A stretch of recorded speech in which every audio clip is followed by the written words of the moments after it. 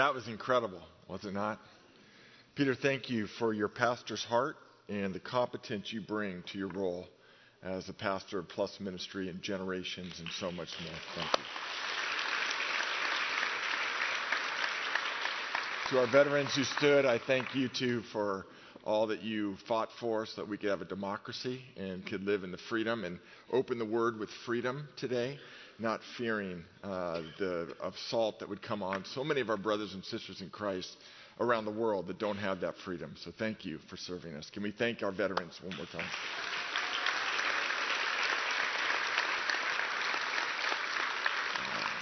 And we'll talk about this in a little bit, but I know you fought for the United States of America. It seems like we're the divided states of America right now, and there's a lot of pain all over the country in division, and even in the church. What's great is we're a kingdom church. We have dual citizenship. Our first and foremost allegiance is to the Lord Jesus Christ. And I think personally it's on us as a church to acknowledge the pain, to go into the city. I'm trying to incarnate more and more in the city. I'll be at an ecumenical prayer gathering tonight downtown to just listen and admonish or heed the admonishment of James chapter 1:19. Be slow to speak, slow to anger, quick to listen. And so that's my goal. And I would implore us all to hold that posture with our first and primary allegiance being in heaven. I got good news for you. God is still on the throne, everybody. He was on Monday. He is on Wednesday, regardless of who would have gotten office. And this is ripe time for the hope of the gospel. Ripe time. So let's be people of hope, okay? And let's be like Jesus and humbly think of the incarnation, Jesus leaving heaven to come to earth. That was an amazing act of humility. And we're to model that with the Spirit of God in us, with each other, and in the community. Amen? Amen. So let's pray. Father, thank you so much I just thank you for this body. I thank you for what we've experienced, the robust worship, the way that we are led right to your throne to see who you are, what your character is, and then to acknowledge that and live in light of that. I thank you for the sisters and brothers who stood up, who have served our country. We honor them this weekend. And I thank you for the way that we can be together and congregate. And as we look at this rooted, I don't think there's ever a time we've needed to be more rooted in Christ than these times right now, at least in my short 52 years. And so, God, I pray that you would speak to us and we'd heed your word. And not just be hearers, but doers. I pray this in Christ's name. Everyone said? Okay, your Bible's open, Hebrews 10. The scripture was read from a smartphone, and we put all our notes on the smartphone. The back of your notes, you can see how to get to all that through an app called YouVersion. Got a confession as we start this morning. I love the church. Now, I see all her flaws and warts. I've experienced more pain than most and actually caused more pain than probably anyone in this room. No one say amen. But let me tell you why I love the church. I love her because it was in the church that formed me in my image and knowledge of a fear of God. Even before I was a Christian, the church formed in me a fear of God. It was in the church that they put up with my stupidity and hypocrisy and offensive language and even more offensive behavior and lovingly led me to Christ. It was the church that healed my broken image of myself. It was a church that taught me the Bible and the value of the Word of God, and it taught me how to grow to look more and more like Christ. It was the church that then taught me to live beyond myself and give my life away.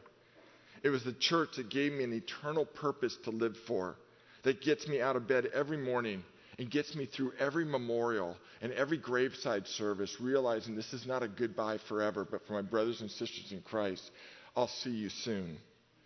It was the church that gave me grace as a follower of Christ when I fell so completely short and needed a reboot.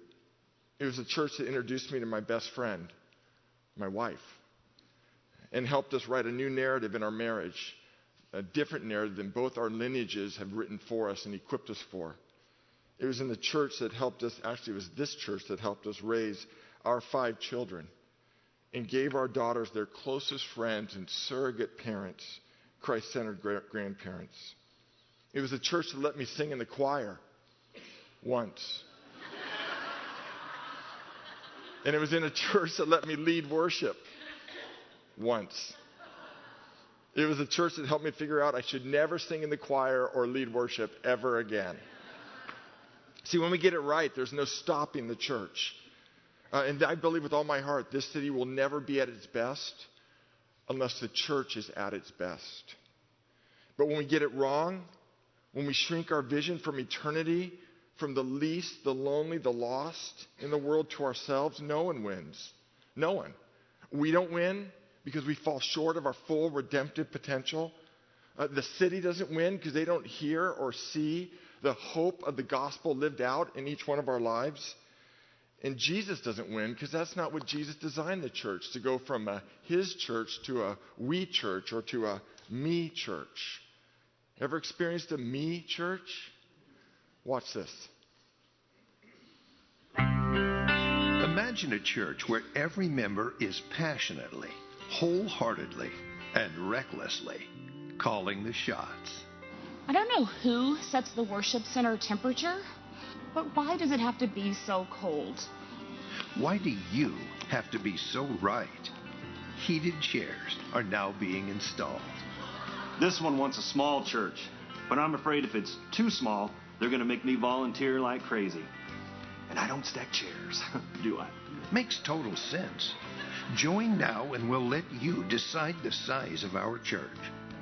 We're millennials, and we want a church that... Say no more. Any request you have will be granted immediately. Parking is horrible. It takes me almost 6 minutes to get from my car to the building. Oh.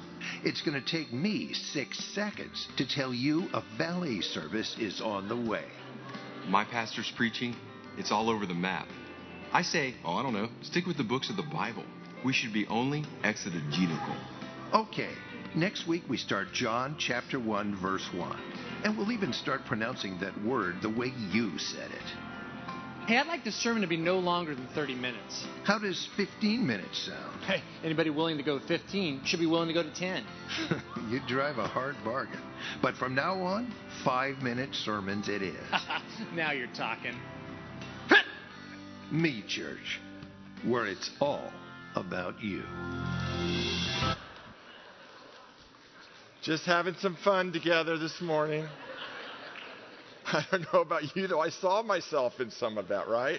We come here wanting it our way, and that's just the natural human inclination, right?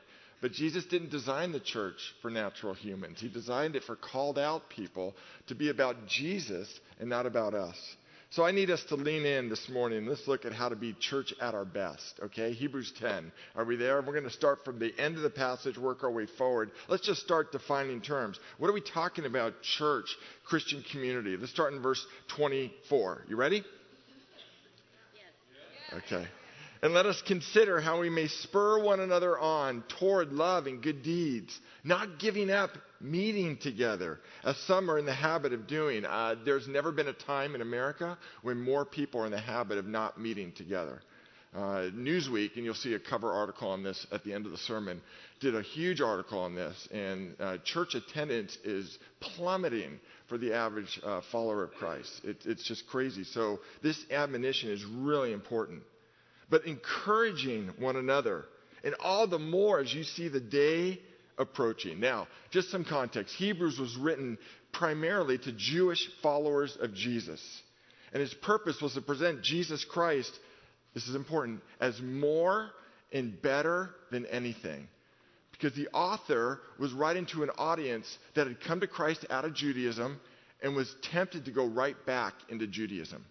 They were going to stop meeting together as followers of Jesus and go back to the synagogue, back to the temples, and re-embrace their Jewishness. And so the author of the book is presenting Christ as better than anything the world or Judaism had to offer. Do you understand that? Okay. So the word meeting, verse 25, write up your Bibles. Word meeting, it means, it's the word we get synagogue from, literally. It means congregation. Let's not stop congregating together.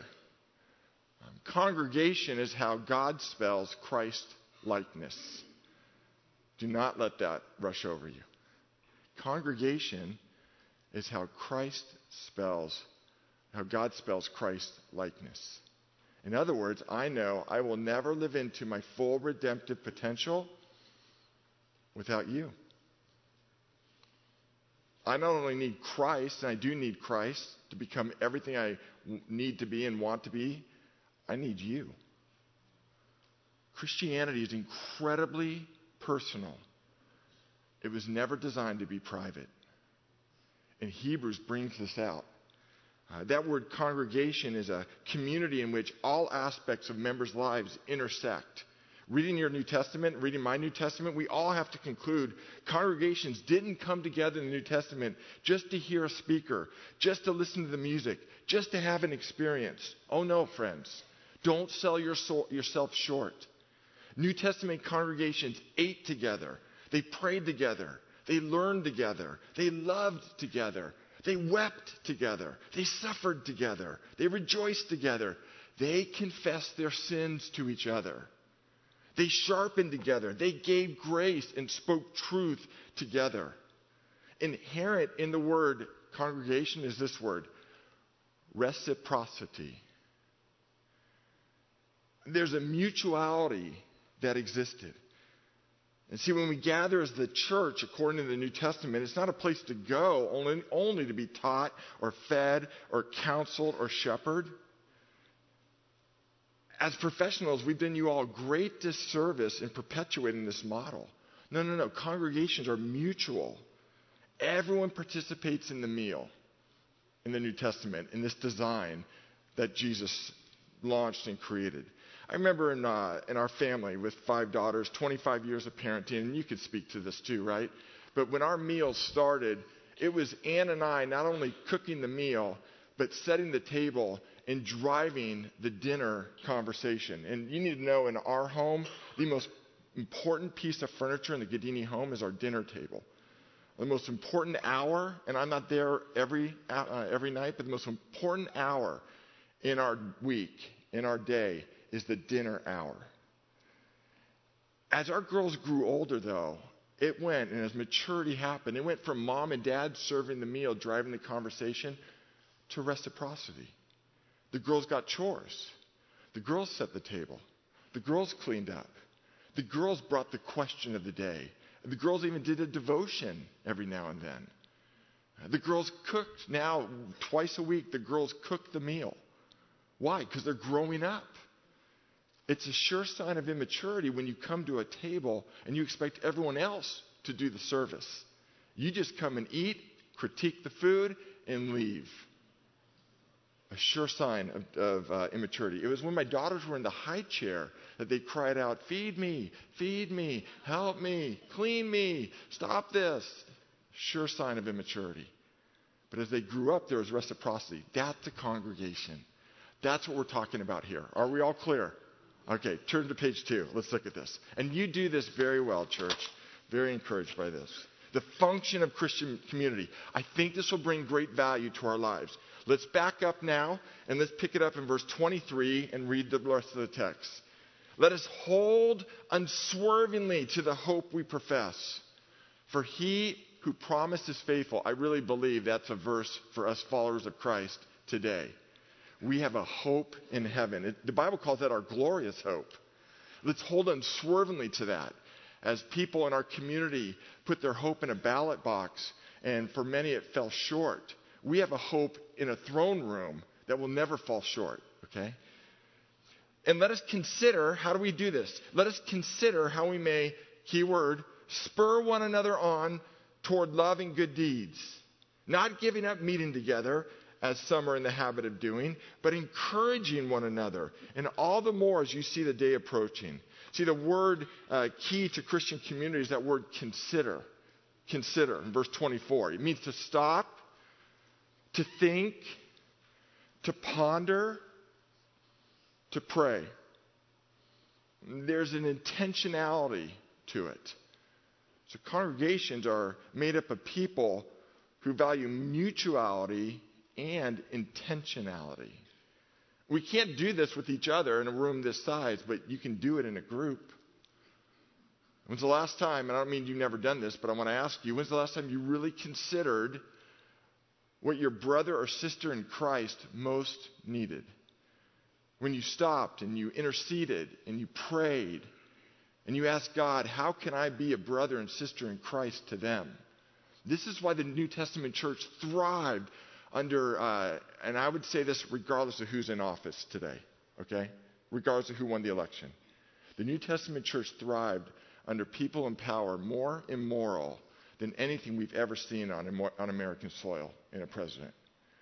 I mean, have you ever studied your history about Nero, who persecuted and burned Christians, who was a pedophile, who was incredibly immoral?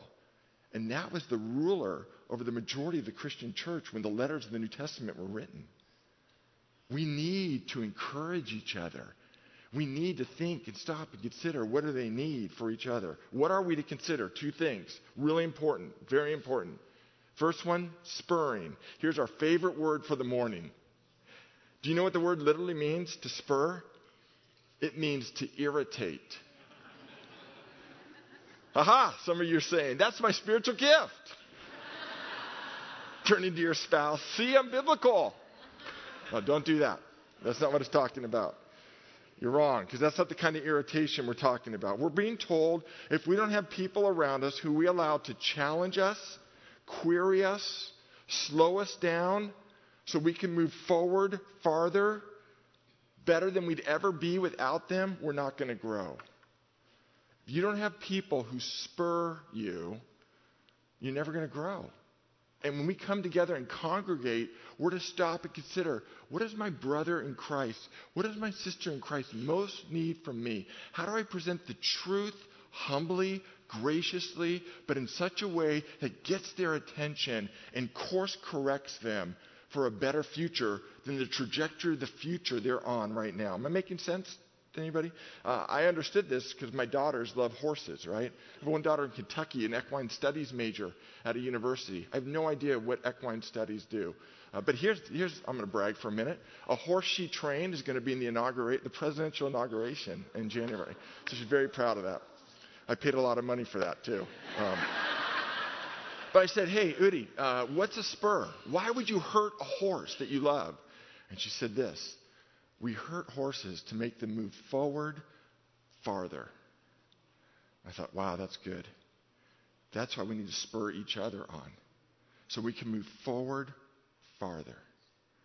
I'm sure in the heart of every one of us when we gather and congregate is not just today. Remember, we talked about the 2 most important days in our lives, today and that day when we face Jesus. Spurring each other on is to prepare people for today, that you live the best today in a Christ-honoring way, but that you're best prepared for that day when you face God. And when you hear from God, well done, good and faithful servant, and you wink to your brother and sister in Christ and go, thanks for spurring me. I may not have heard that if it wasn't for you loving me enough to bring truth before me and spur me on. Who is that for you? Who does that to you? Have you allowed yourself to do that? And do you know why Jesus invented the church? Because practically speaking, the biggest flaws I have, that you have, the sin and flaws of our lives that most easily shipwreck us are the ones we can't really see. They're the ones we minimize, the ones we rationalize, the ones we're blind to. Are you taking notes? Hebrews chapter 3, verse 13 talks about sin's nature being deceitful. It's not logical. We're blind to it. And so we need each other in our lives, trusted brothers and sisters who can love us and say, stop.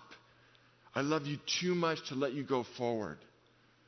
And let's just stop. You may still go forward. It's your life. But I'm just going to stand before you and say, have you considered, have you pondered the eternal consequences of this? I don't do that because I'm just a pastor. I do that because I'm a follower of Jesus and because I am the beneficiary of men and women who've done this to me. I was going out and I stopped Brian Wren and said, hey, I'm going to share about a time when you rebuked me. And he said, which one? I wouldn't be who I am without Pastor Brian Wren. I wouldn't be the husband. I wouldn't be the father. I would not be the pastor without that man in my life. stopping me and going, hey, I got to talk to you. I think you're blind to this. I'm going to believe the best in you. Let me tell you what I think is unbiblical in your life right now. We all need that, church. We all need that to be the congregation that God's called us to be. Then what's the second consideration? Look at this. We not only to spur, but to encourage one another. Completely different word. Almost the opposite of spurring. Encouraging is a great word. It's parakaleo. Para, to come alongside. Kaleo, to call. It's the same word for the Holy Spirit. Parakaleo. We are to come alongside. Now, what does the Holy Spirit do in our lives? He empowers us. He speaks wisdom in our life. He encourages us. It's a still small voice that says, you're going to get through this with my power linked to me, being rooted to me. Sometimes, I'll be honest with you, I know that's true, and I get that in my time with the Lord. Sometimes I need a sister or brother in Christ to come alongside and with healthy touch whisper that in my ear. You're going to get through this. You've got what it takes in Christ. I want to encourage you right now. I'm going to be praying for you. I remember one time one of the guys in my small group, there's a pretty public figure and very public on his faith, and a newspaper was doing an article ripping him apart primarily because he was a follower of Christ. And I said, well, where's that interview happening with the newspaper reporter? This was like 3 years ago. And said, oh, Starbucks down on the Alameda. I said, oh, cool. And so at the interview came, and he was sitting outside, and the interviewer was at a table doing the interview. And I just walked up and took the table right behind the interviewer so he could have a direct line to me. And I just spent the time interceding. And I didn't think it would mean anything to him, but I'm like, no way is my brother in Christ going into that battle alone. I'm jumping in the foxhole. When I was a kid, my buddy Jeff Bushton, I wasn't a big fighter. But my buddy Jeff, he got in fights all the time. And I'd walk to the campus, I'd walk up in the yard and over the hills of Marin, and I'd see Jeff in a fight. And you know what I did? I just jumped in. And I just worked with Jeff, and I punched people and pulled them out of the fight, and we got away. And then walking away, I'd be like, what was that about? Why were we fighting? And most of the time, it was just stuff that's completely stupid. But I'm like, you know what? My brother is in a battle, and he doesn't go alone. I learned as a little kid, and in Christ, what kind of battles are we in? Aren't they so much more than a street brawl as a little kid? Who's jumping in your battle for your perspective at this age of your life? Or your perspective facing a disease or a diagnosis? Or who's jumping in the battle for your marriage? Or jumping in the battle for your friendship? Or jumping in the battle for your witness? See, that's why the book of Hebrews says, you want to leave that and go back to a temple or a synagogue? You'll never get that anywhere else apart from Christ and the called out community. Do you see why Jesus could say to his men, I'm going to build my church. It's going to be so expansive. All of hell will throw their fury at it, but the gates of hell won't prevail against it. When we're like that, when we're unified in Christ, even though we may not see eye to eye, and we don't see eye to eye, but we're arm in arm, there's no stopping us. It's the best kept secret on the peninsula. Amen? Amen. I love that. So we need to encourage each other. We need to encourage each other. Then, look at the result, page 3. It's a personal result of being together. All this is personal, but look at this. Verse 19. Now we're going to go right up to the start. We have what? Confidence. To enter the throne of God. Knowing that the control center of the universe, God is not overwhelmed and constantly turns to us and says, how can I hear you? What do you want from me? And I promise to answer yes, no, or wait. But you have my full attention right now. Do you have that confidence coming to Christ? You want to know what confidence is like? Just come to my house and watch my 8-year-old daughter and watch what she asks from me. That girl is always asking for things. Always. We spent, she was on holiday on Friday. We spent the whole day together. It was awesome, a daddy-daughter date. We were in Oakland. Daddy, I want ice cream. Daddy, I want this. Daddy, I want that. Daddy, I want this. My daughter was 16 at one point, the 21-year-old now. She said, hey, Dad, the horse girl. She said, hey, now that I'm 16, instead of buying me a car, can you buy me a horse? I said, oh, hold on. Who said I was going to buy you a car? You ain't getting no horse or no car. But you got my love. I'll be your stallion. But she felt confident in asking. I want my girls I want to spoil them, but I don't want them to be spoiled. And there's a difference. I think our Father in heaven wants to spoil us and lavish us. Jesus said that. He doesn't want us to live entitled lives. He wants to spoil us with a confidence we can come to him for anything and ask and praise and worship. My favorite thing as a father is when my girls, and by God's grace, even up to 25, all 5 still do it, jump in my lap, just hold on to me and say, I don't want to ask for anything, just want to be with you. I hope you have that confidence with God too. That you can come to his throne and just say, I love you. Just want you to know. I'm so thankful for who you are. See, we don't get that. Now, everyone listen, this is really important. I will never live into that fully apart from you. Isn't that weird? Apart from you spurring me on, apart from you encouraging me, apart from us gathering together. I will never become that kind of holy, throne approaching, knocking, seeking, asking, confident man of God apart from you. You'll never become that apart from each other. You have an insert about dinners, and I didn't even see the insert till this morning. I would make a commitment to those dinners because everything you want in here happens better in circles. Way better. In a smaller, interpersonal community. Why the passion? Sisters and brothers in Christ, we have never needed the church more than in these times. And there's never been a time when the church has been misrepresented in our community, in America, than these times.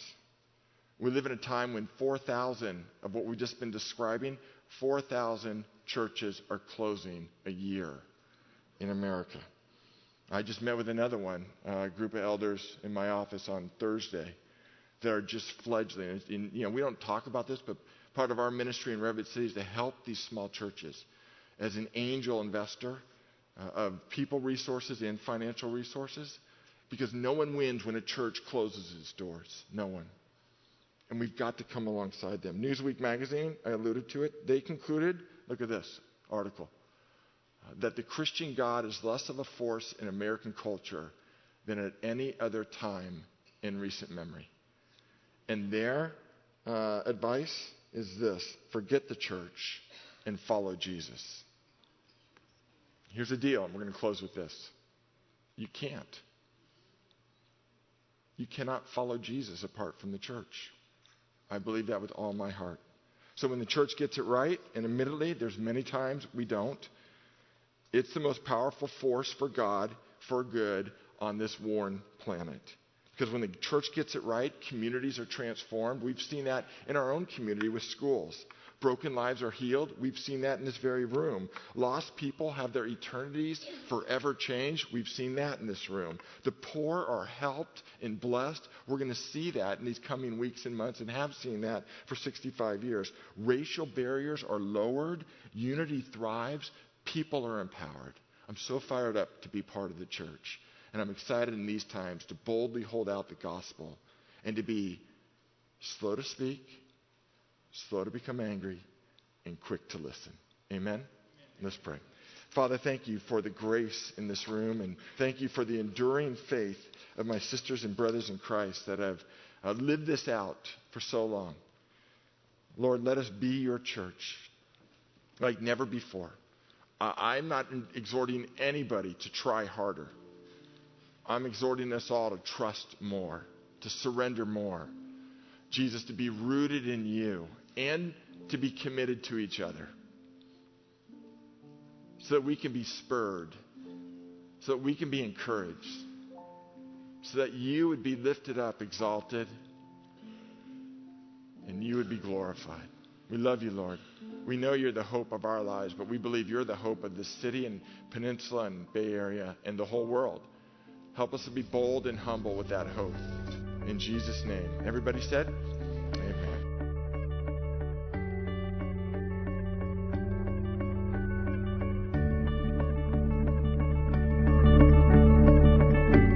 You've been listening to the Peninsula Covenant Church podcast. We're located at 3560 Farm Hill Boulevard in Redwood City, California. You can reach us online at www.peninsulacovenant.com.